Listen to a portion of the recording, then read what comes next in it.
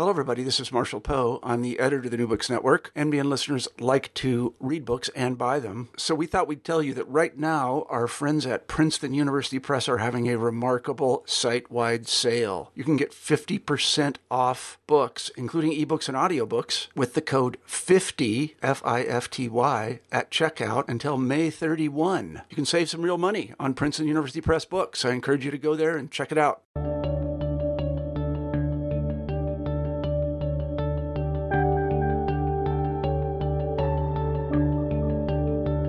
And welcome to New Books in History, part of the New Books Network. My name is Christine Lamberson, and I'll be your host for today. Today, I'll be speaking with Robert Gross about his new book, Public versus Private, The Early History of School Choice in America. Dr. Gross is a history teacher and assistant academic dean at Sidwell Friends School in Washington, D.C. Hi, Robbie. Welcome. Hi, Christine. Thank you very much for having me. I'm looking forward to the conversation. I'm excited to talk to you as well. Robbie and I have known each other for a while, and I heard first about this book back when it was a dissertation, and I'm excited to talk to you about the book that it has become. So to get started, why don't you tell us just a little bit about yourself and how you got interested in questions of education and the history of education and maybe school choice specifically?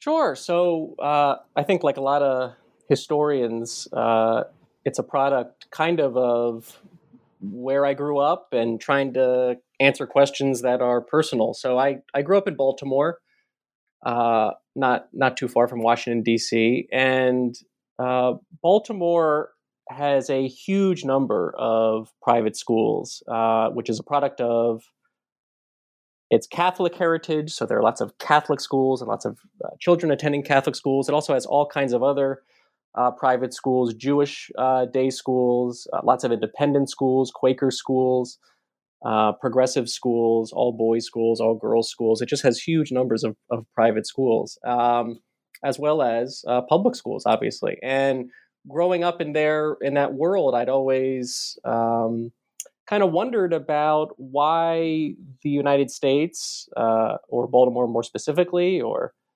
big cities like Baltimore, had this kind of mixture of public and private schools. Where did that come from? So that I think that was just sort of like growing up and asking these kinds of questions. Myself having friends that attended public school and other friends that attended private school, and then I studied history as an undergraduate, and then went to graduate school to study the history of education. And I was in graduate school right around the time as charter schools were exploding all throughout American cities. And so I became very, very interested in this variation of the question of public and private, which was this increasing discussion of school choice, both in the context of charter schools and then also in the context of school vouchers. So government programs to provide publicly funded tuition payments for students to attend private school. And these voucher programs were on the rise as well in the first decade of the 21st century. So I became really, really interested in looking at the history of these topics, and I had no idea where that would take me, but it kind of landed me at the beginning in the 19th century. So that is how I came to study education, and how I came to this particular topic. Okay. And exploring this topic took you to a much earlier history than we might imagine. So, and I think probably than you initially expected. Is that right? That's right. Yeah. I that was a big question for me, is where to begin the story. So I think for a lot of people, when they think of school choice, they think of it as a very, very recent phenomenon. And I did as well when I first approached the topic. So I could have started the story in the late 80s, early 90s, when you first saw these charter schools rise. I could have started it earlier in the 50s, 60s, 70s, or 80s, where you had the first kind of intellectual justifications for, well, actually not the first, but a new version of intellectual justifications for school choice. This came out of the 50s, in part on the on the more libertarian angle from people like Milton Friedman, who were arguing for privatization, education, and school vouchers as a way to increase competition in schools and hopefully improve outcomes. You also had lots of support for vouchers on the left in the 60s, kind of out of the new left, as part of a critique of bureaucratization and the increasingly kind of ossified urban school systems in the country, which were seen as not serving their students very well. So I could have started my story around there, or with Reagan in the 80s, who's the first sort of president to publicly come out in favor of vouchers, or again, earlier in the 50s, where you had lots of southern states adopting voucher programs as a response to Brown versus Board of Education. So I could have, and I'll maybe come back to that, but I because I sort of end my story with that, I could have started any of those places, but the more that I looked into it, the more I realized that, in fact, all of that sort of post-World War II history of school choice was actually not the first iteration of school choice, and that there was an incredibly important story that really hadn't been told about school choice, and that required me to go all the way back to the origins of it in the 19th century, when you first had systematic alternatives to public school systems with the arrival of millions and millions of Catholic immigrants and the construction of private Catholic school systems in the United States. So that's where it ultimately took me, but I did not imagine that that I would begin there or really focus on that. But I'm glad I did, because I think because historians have sort of missed that story, and educational policy analysts don't know about that story, they're missing some really, really crucial lessons about the history of school choice. And I think historians are missing some crucial details and insights into broader questions surrounding what is the history of the regulatory state in the United States, what's the history of government support for private enterprise in the United States, and what more generally is the relationship between public and private, which was a major, major question in the 19th century. But interestingly enough, historians haven't focused as much on education and schools in looking at that. They've instead focused on other economic areas. So that's where I ended up, and it was a good thing. Yeah, so let's start actually even just a little bit earlier than that, where you are explaining, or if you could explain for our listeners, a little bit of what the education landscape looks like before the moment when this new kind of competition is coming out. Or maybe to put that a different way, where and when do public schools develop in the United States?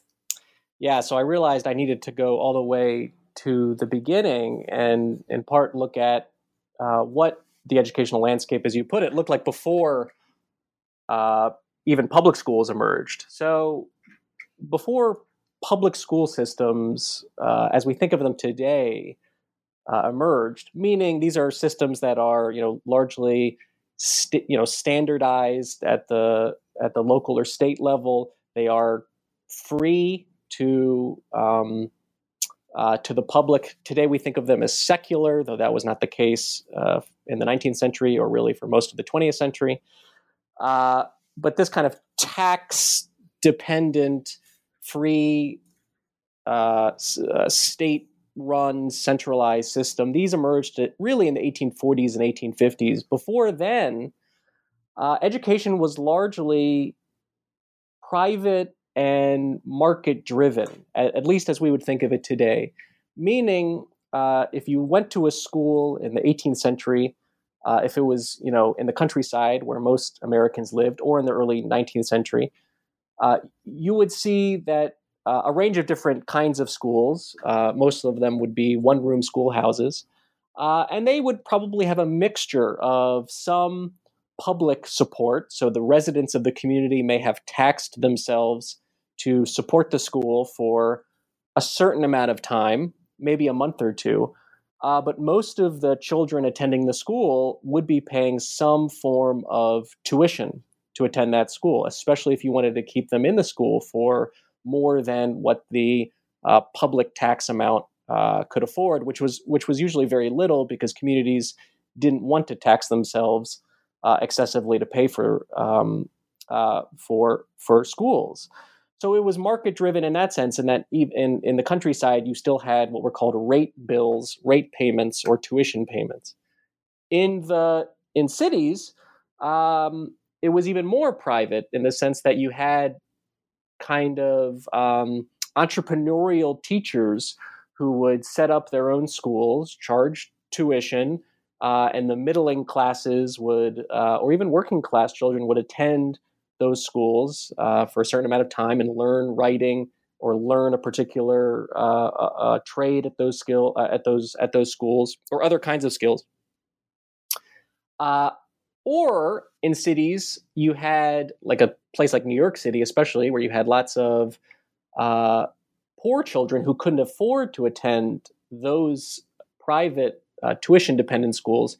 You would have what were called charity schools, which were institutions usually run by churches that provided education for the children of the poor for free, but they were privately run. So they were free, but they were not provided by the government. So it was a largely private world of education, and it was market-driven for almost everywhere. And that's essentially what it looked like. Schools were obviously exclusive in the sense that they excluded African-American students in the North as well as the South, or they were segregated in the North. So it was not the kind of anywhere near the public realm of education and public school systems as we think of today. And so that was what it looked like before public school systems emerged. And then when they emerge in the 1840s and 1850s, it's a very, very dramatic story because the people that are promoting public school systems like Horace Mann and Henry Barnard and others are promoting them with the explicit mission, they say, of decimating that private school landscape that had existed before them. And they are incredibly eager to transfer students from the private schools that they attended to the public ones. And there's a variety of reasons that they are skeptical and distrustful of private schools, but they are hoping that by the middle of the 19th century, that the United States will essentially be able to convert entirely to a public system, and all of the children will attend public schools. Okay. And so they set about setting up public education, and it moves through the nation during this period of time. How universal is that? How successful is that effort to set up those private schools? And then what comes to push back against it? How successful is it to set up the public schools? Sorry. Sorry. Yeah, sure. So it's fairly successful, especially if you look at the local level. So where I went into, if you look at town records of various school districts, you'll see school superintendents in small towns, especially, talk with incredible glee about the numbers of students that are attending private schools are declining considerably. And they say things like, within a couple of years, we are hopeful that all of the students will attend public schools. And I should just say, the reason that it was important to these reformers that public schools not only exist, public school systems not only exist, but actually, in some sense, come to monopolize education, was precisely because what they did not like about the private system was how it did not educate all of the children of the community in common, but rather tended to divide children by religion. So, for example, in cities, you may have private schools that are operated by different kinds of churches. So Presbyterians, especially Protestant denominations, Presbyterians would go to one school and Episcopalians would go to another school, and there may be a Baptist school. So they did not like how private schools divided Americans by religion or divided Americans by class, in the sense that private schools often did cater to the middling classes, while these charity schools, especially in cities, and small towns, tended to be for the children of the poor. So they, in the 19th century, public schools were often called common schools, with the idea being that they would be supported by the community, and they would be a place where all of the children could be educated in common. And in doing so, they could serve to break down the divisions in American society that existed by ethnic group or by religion or by class.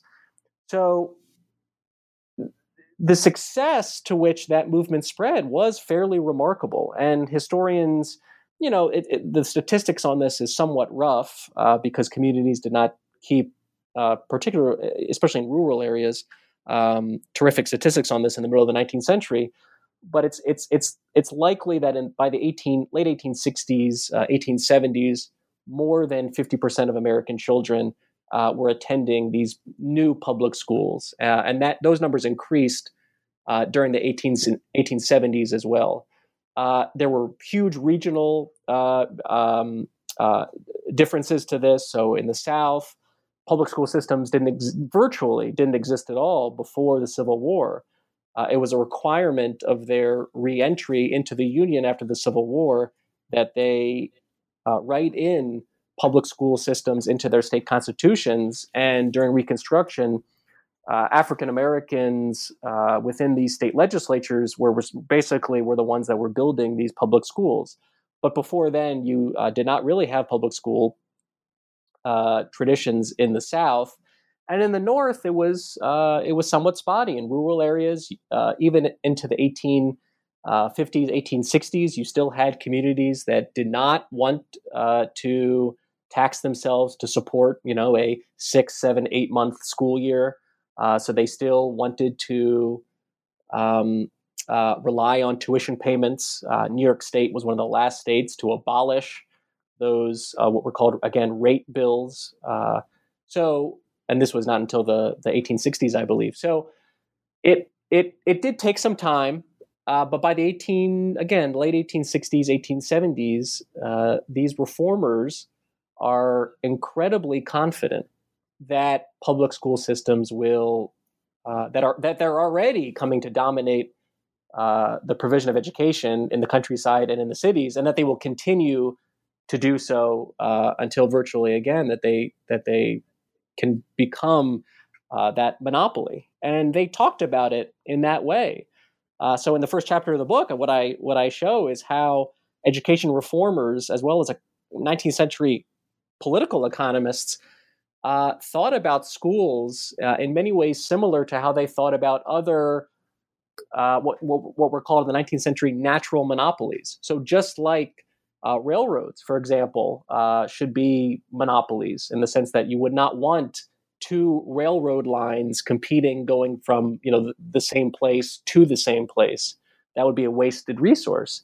Or you wouldn't want multiple municipal water lines going within a city to serve different households, or electric lines, or other postal service, other kinds of areas in American life and in the economy that Americans thought, and economists thought should be monopolized. They likewise, many of them thought schools should work the same way, that you didn't need a private system, and that a private system actually, which had a private system which was characterized by competition, could harm education and harm educational outcomes for a variety of reasons. So again, the 1850s, 60s, 70s was this period of incredible optimism for these reformers that public schools would come to dominate and monopolize education.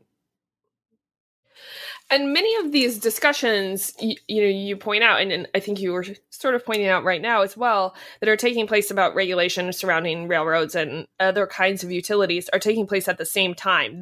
These are folks who are talking about all of these things as being similar at the time, correct? That's exactly right. And they are being talked about by by the most prominent economists, essentially in the 19th century, and by people who we associate kind of later on as progressives or progressive economists. So they are people who, especially, are associated with the American Economics Association in the 19th century, which is an organization kind of dominated by Protestants and by economists who are pushing back against the perception that laissez-faire economics dominated American kind of intellectual life in the first half of the 19th century. And they are arguing for a greater state role in a variety of different areas, as you said, including in utilities and in how you regulate railroads. And they are applying that same kind of reasoning to looking at schools. And that kind of reasoning is happening at the level of economists, but it's trickling down as well to how public school officials are talking and thinking about education. So they look at private schools with not just as sort of, oh, these are our competitors to the public system, but they look at them often with incredible disdain and as institutions that are inimical to the very mission that public schools, both from a moral standpoint, again, in terms of that key or sort of civic standpoint, in terms of the mission of public schools as being one to educate all the children in common, but also from an economic standpoint, that it's fundamentally wasteful and inefficient to have private schools competing with public ones. So that, which seems like an odd argument, but those were the kinds of arguments that were being used to justify, again, the spread of public schools, and then later on, the attacks on private schools once they begin to proliferate. So let's talk about the rise of those private schools. You mentioned in your book that a lot of the history of education or history of private parochial schools and whatnot has been written talking about race and ethnicity and those sorts of things, in part because these private schools that are coming about at this period of time are largely Catholic. So they are wrapped up in concerns about immigration and assimilation and all that kind of stuff. Your book is not primarily about that, but nonetheless, could you kind of just briefly talk about why Catholics want private schools, why they're kind of not getting in line with this type of public school system that has been put in place, and why that's a threat? Sure. So there are, and this is how I, generally, this is why I was so excited to write, the dissertation, to engage in this research, and then to write the book, is because this is a story that I knew something about, but that has incredible amounts of conflict in it. So at some point, we'll get to some of the arguments of the book and what makes those arguments, I think, interesting. At least what made them interesting to me is that they kind of undermine some of the conflict narrative surrounding this. But there is huge amounts of conflict between public and private schools during this time. This conflict culminates with huge attempts to abolish private schools. Again, these attempts were largely aimed at Catholic schools, where most of children that attended private school went to school. So it's a great story full of conflict. The reason that these private schools, there had always been private schools in the United States. And there continued to be private schools even after public schools arose to compete with them, especially at the for the children of the elite. There were private schools, but what makes Catholic schools remarkable is that these were mass attended institutions. That is, by the late 19th century, you had in many, many cities 20, 30, 40, and in small towns, you could have 50% or more of the children of that town attending private schools, Catholic schools in particular. So these are not the elite institutions that educate a small minority of the populace, but rather mass attended institutions. Why did Catholics attend them? And why did they want to build them? There were a huge variety of reasons that were both driven by kind of top-down commands made by the Catholic hierarchy. But I think the more important, aspect to it is that parents wanted them. And parents wanted Catholic schools in part because, as you suggested, they thought that public school systems were hostile to their vision of education. And they thought it was hostile in a couple of different ways. One, because they often associated, rightly, public schools with Protestant educational kind of curriculum and Protestant morality. And not only Protestant morality, but explicit Protestant teachings.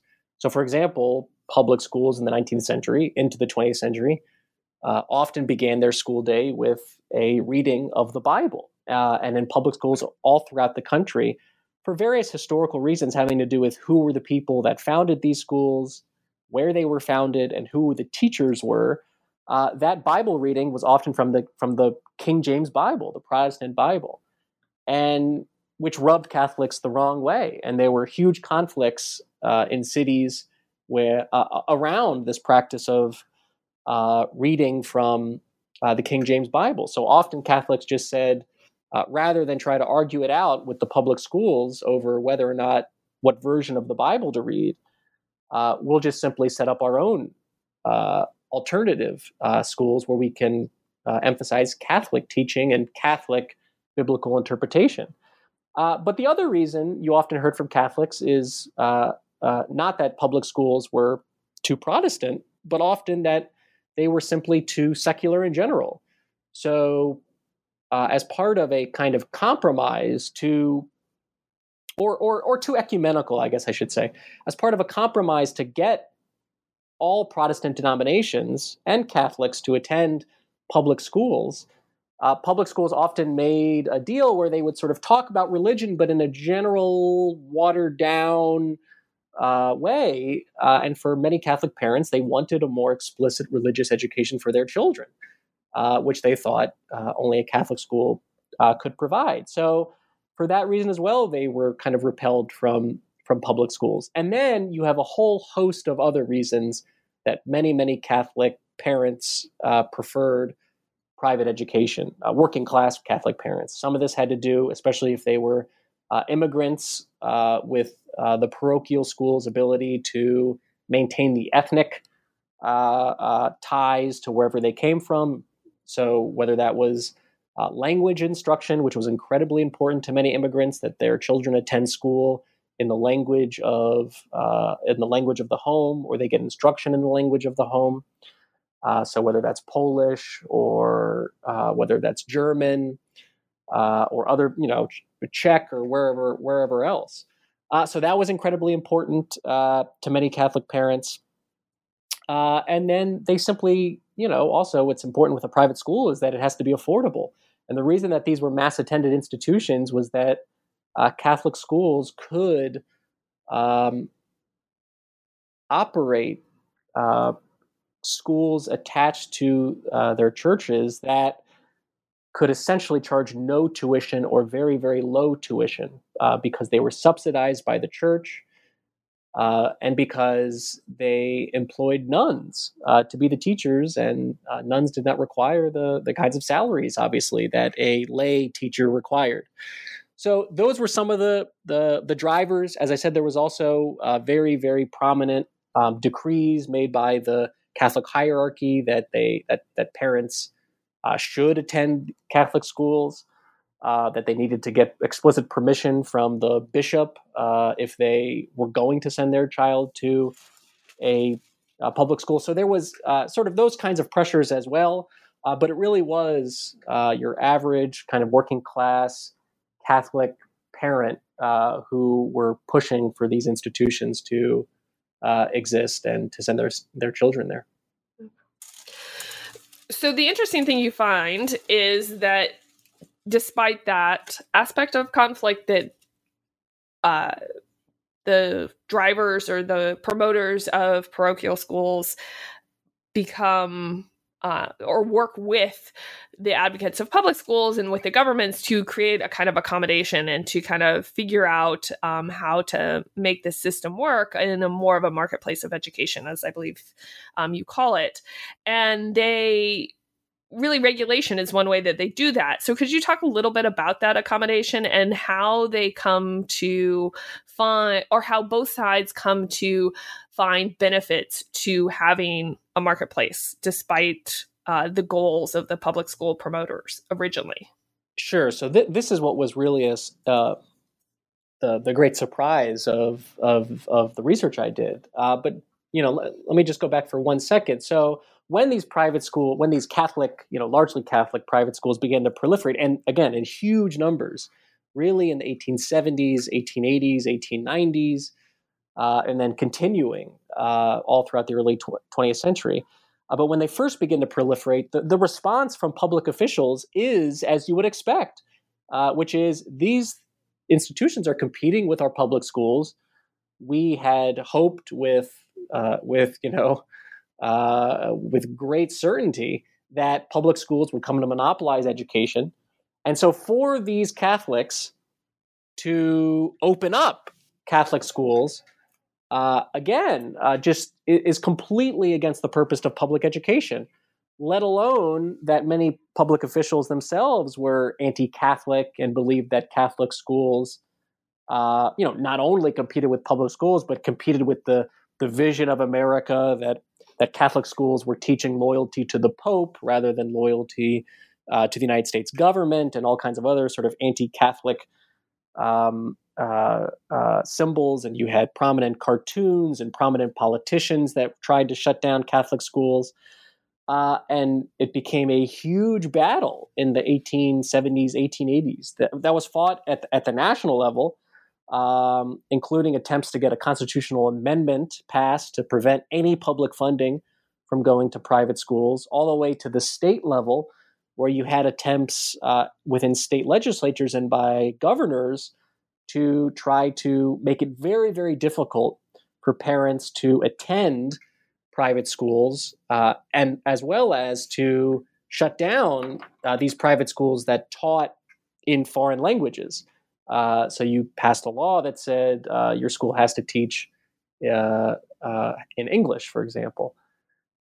These were, and then you had at the local level attempts to shut down these newly created Catholic schools by doing things like removing their property tax exemption, which was incredibly important to, and continues to be incredibly important to, private schools and their ability to exist, especially if you need to keep tuition low and you want the children of the working class to be able to attend your institution.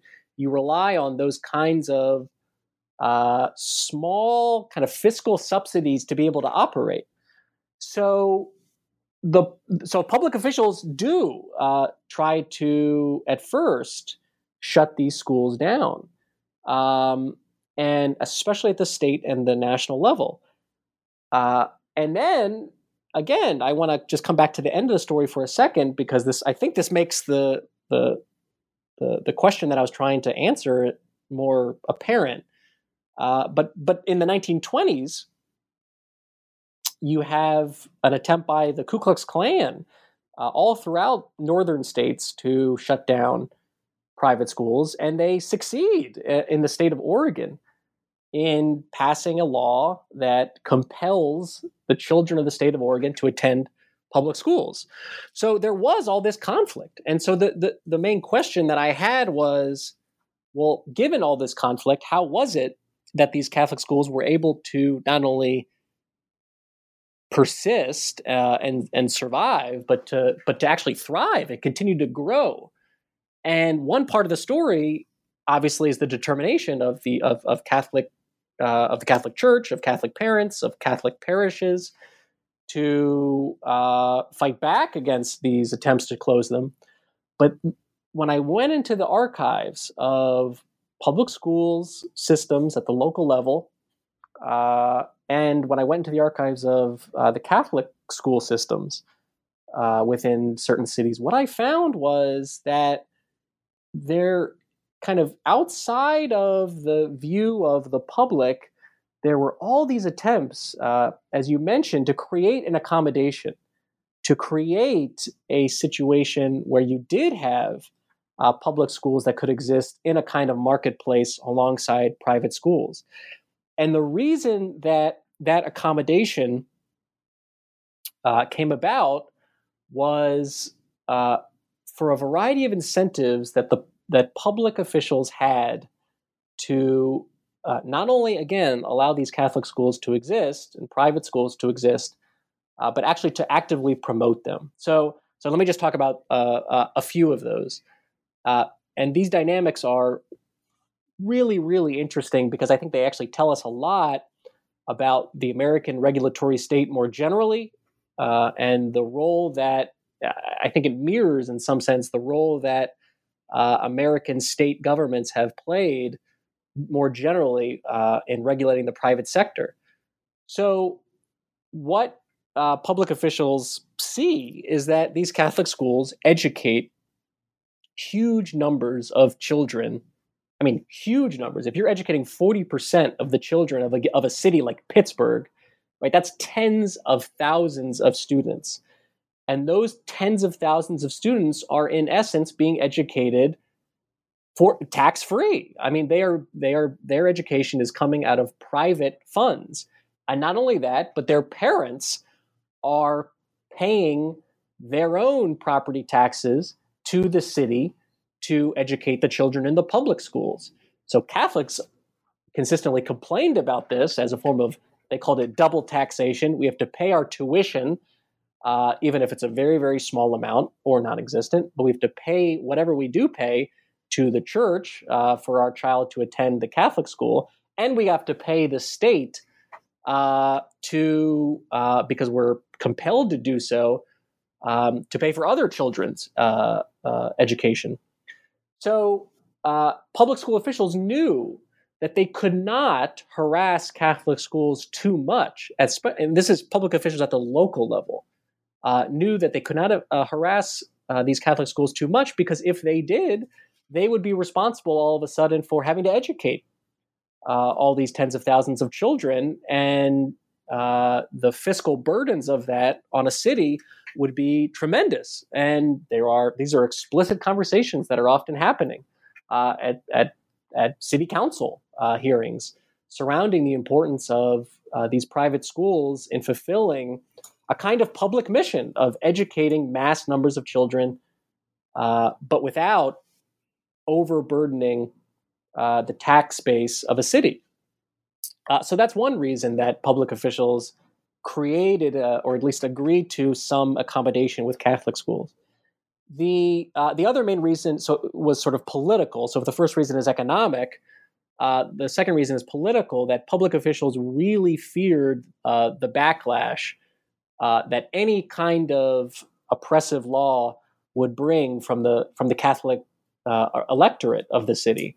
And there were lots of examples of this. So in Wisconsin and in Illinois in the late 1880s, the legislature passed very restrictive laws on parents' ability to send their children to private schools, or to teach, or to have private schools that taught, again, in the native language of the ethnic group, which was usually German.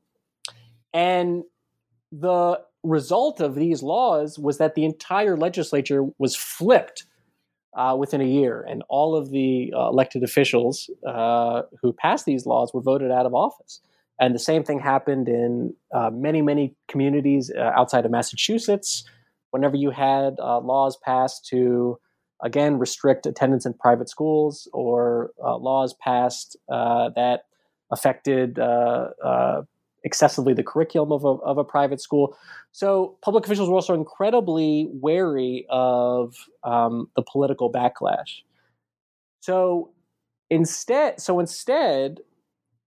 this accommodation that was created was part of a kind of compromise that was worked out at the local level in city after city after city between Catholic school officials and public school officials. And what the Catholic schools ultimately said was, please allow us to exist, and there's lots of reasons that you should do that are in your own interest.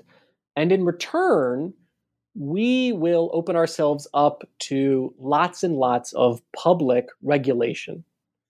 So we want to be able to keep our property tax exemptions. But in order to keep those property tax exemptions, we agree that there should be some reasonable form of inspection of our schools so that you can see that they fulfill a public purpose. We also want to make sure that our curriculum is aligned with certain public standards, because we want to make sure that the public trusts our schools, that they send their children to our schools, and that those children can then go on to attend public high schools or public colleges, and no one will question the curriculum of our schools. So this was the interesting accommodation that was worked out, where you had, in return for allowing these private schools to exist, the private schools agreed to huge amounts of public regulation. And this becomes crucial then later on when there are these attempts to abolish Catholic schools in the early 1920s and late 19-teens. The courts look at these public regulations very, very, very carefully as a justification for keeping them around, basically. Mm-hmm. So since you brought up the courts, can you talk for just a second about how, and I want to kind of move towards talking about some of those big questions about the regulatory state that you have mentioned along the way and that are a key part of your argument. So could you talk for just a second about how those legal battles, not just how they played out, but even more sort of how they are setting up and framing other types of law and regulation within the United States, how they have these kind of bigger impact? Yes, absolutely. So it's a great question. And it was one of those things that was sort of that was staring right at me, and in some sense I knew about before I approached this topic, but it felt like in researching the book, it was helping me answer these big questions about just how central and this fact that education, especially private schools, have been central to how courts and especially the Supreme Court has looked at, again, the relationship between the state and private enterprise more broadly. And you can just look at that by looking at some of the major cases that have come out of the Supreme Court in American history that have had major ramifications for how the extent to which government is able to regulate private enterprise. They have many of those cases have been about private schools. The most notable of which was the Dartmouth College decision, which is from the early 19th century. But again, it's about a private school, and it's something I talk about in the book because it ends up setting a really, really important precedent for how the state is able to not only, again, kind of approach and regulate the private sector in education, but approach and regulate the private sector more generally. And whether it's, again, the Dartmouth College decision or other cases in the 19th century and early 20th century, culminating with the case that I have an entire chapter about called Pierce versus Society of Sisters, which is the case where the Supreme Court looks at the constitutionality of this Oregon law that virtually abolishes private education by compelling students to attend the public school. What I noticed was in each of these cases, again, there's a huge consequence not only for private schools and their ability to exist, but also more generally, it's setting really, really important precedent for the kind of scope of the American regulatory state more broadly.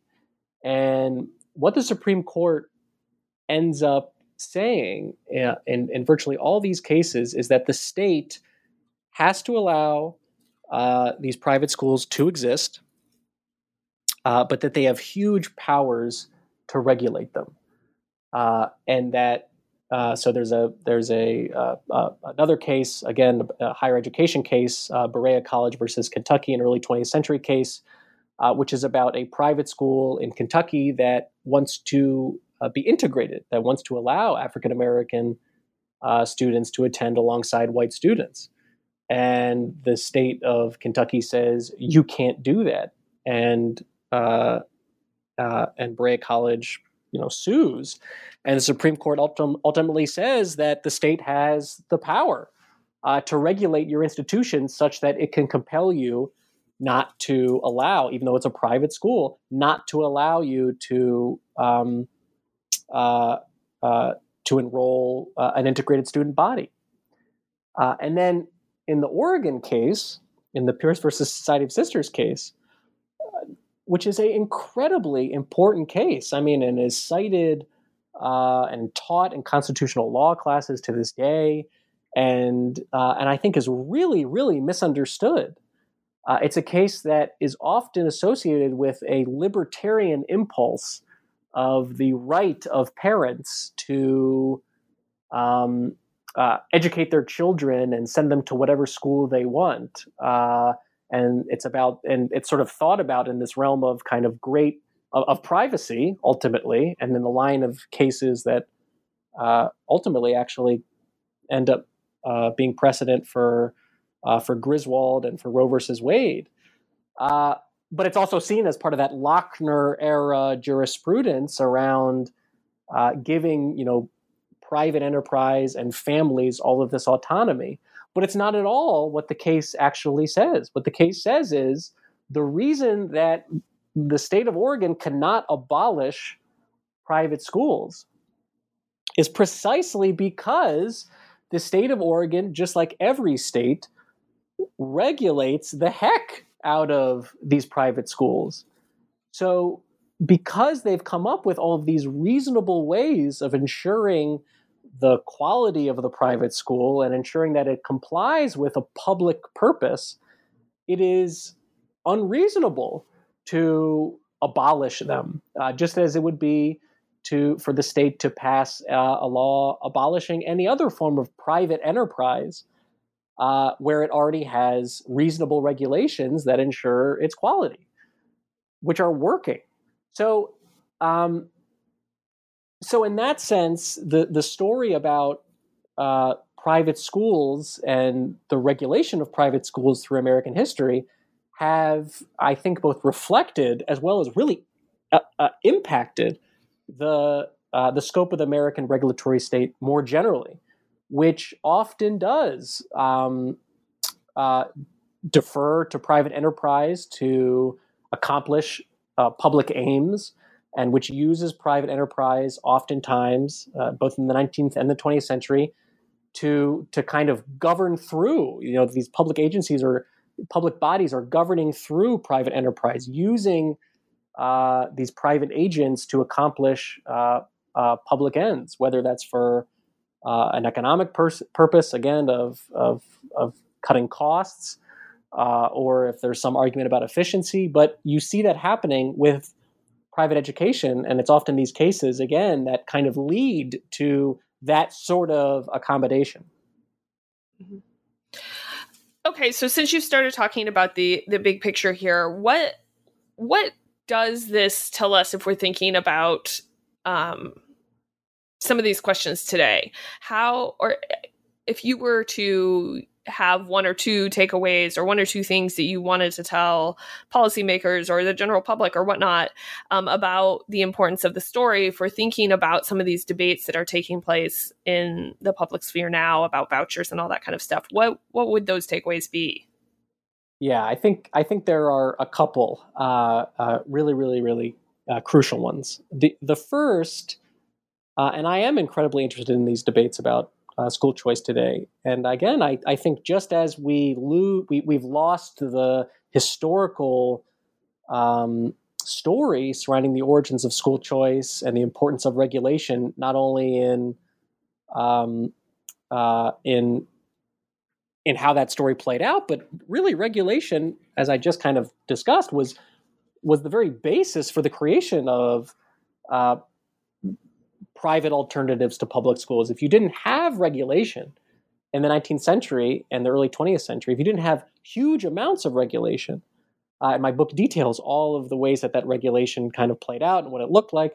If you didn't have that, then it's quite likely the Supreme Court would have said, you know what, Oregon, and therefore the several dozen other states that were in the process of attempting to abolish private schools, you can actually abolish these things because the state is not regulating them.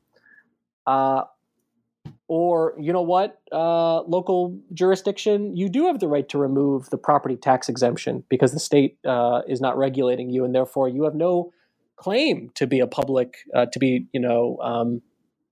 acting in a public purpose. So that story of regulation, which is lost, I think, in the history of education and school choice, that story is also getting lost today when we talk about school choice. So often, the debate about, let's say, vouchers or charter schools, the debate is often, do you support them or don't you? Are you in favor of charter schools or aren't you? Should the legislature create charter schools in this city or are charter schools bad and they shouldn't? And I think it's perfectly legitimate to have that kind of conversation. But a really, really important conversation that is often not happening is, charter schools exist in many places to this day. How should they be regulated? What kinds of standards should they be held to? What and you see this, what kind of curriculum should they have to teach? What should the lottery have to look like for parents who are trying to get into a charter school? Should they weigh certain factors and not others? And with voucher programs, the same kinds of questions. What should a private school that accepts public tax dollars? What should that private school? What kinds of standards should they be held to? So those are not boring questions. Those are, I think, actually the most important lively questions in some of them, at least in American and education policy today. And they're often ignored. And I think the history that I tell in this book suggests that this question of regulation is at the center of a healthy, thriving education marketplace. It seems like we've agreed as a society, it's a bipartisan agreement right now. One of the few things, there's bipartisan agreement along the existence of charter schools. So the question really is, now that we have them, what should they look like? How should they be regulated? And some cities and states in this country regulate charter schools very, very well. And others do not regulate them very, very well. And they and that's a really, really important lesson. And the history I tell suggests that it's crucial. So that's one, I think, takeaway. And then the other takeaway, which is connected, is that and I think this is part of maybe a broader, movement in the historiography.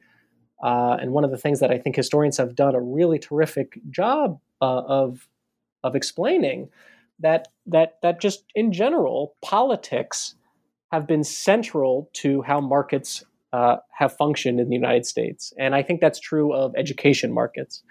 So we can think that, in the future, I'm sure, as I tell in this book, education will look different.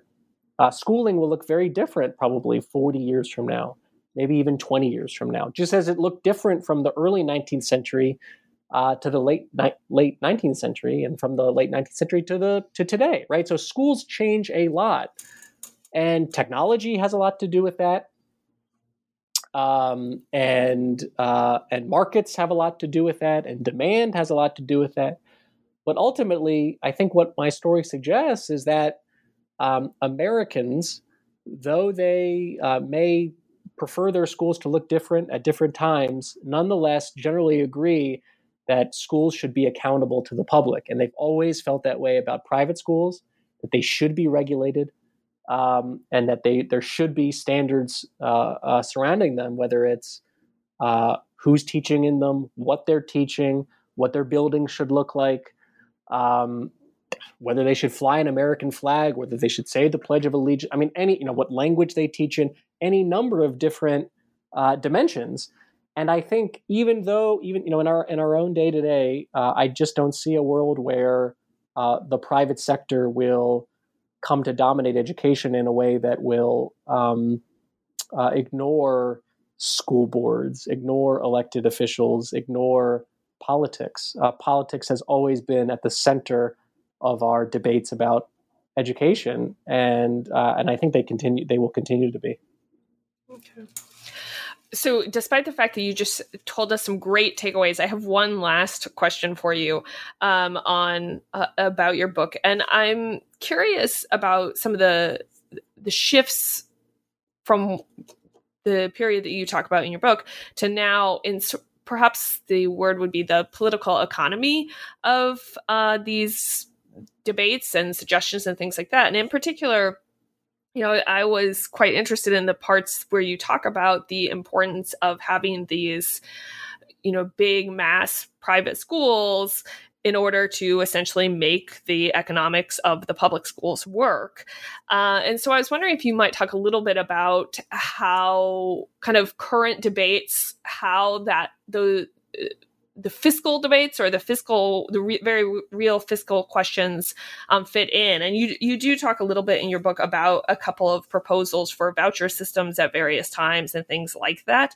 But I was wondering if you might talk a little bit about that, because as you say, in current debates, there are arguments about kind of if we private schools should be publicly supported as well, or if my kid's going to a private school, the idea of vouchers, or at least in some versions, is to have our tax dollars support, our kids kind of thing. But I was wondering if you might just talk a little bit about if that has changed. I don't know a ton about current education policy on that type of question, but I was curious what you think. Yeah, I think, there's been some really dramatic, sea changes. Essentially, right? My story is largely about the 19th century and early 20th century, sort of the creation of and the origins of school choice and these systematic alternatives to private schools and the legal debates and institutions that are set up to allow competition in education and public and private schools to coexist. So it's about how that kind of solidifies, and then I have an epilogue that kind of takes the story to the present, and that's a very dramatic story, which includes the decline of Catholic schools. These have been declining in dramatic numbers, and there's been fiscal consequences for that for cities. And there's a variety of reasons why these Catholic schools have declined. Part of this has to do with just a decline of nuns who are able to work in these schools, who again have historically kept costs so low. Part of it has to do with demographic patterns of Catholics moving to suburbs, and then some of it has to do with charter schools, which in the 90s and early 2000s, there's lots of evidence that they were taking students from that had historically been to private schools. And so it's only within the last decade that today you have more children attending charter schools than you do attending Catholic schools or private schools. And that's new. So for the first time in American history, Catholic schools are no longer the primary alternative or the most attended alternative to traditional public school systems. Today, they're charter schools. And I think you're right. This has had the kind of fiscal ramifications of this and the financial ramifications of all these changes. They're in some sense still being played out.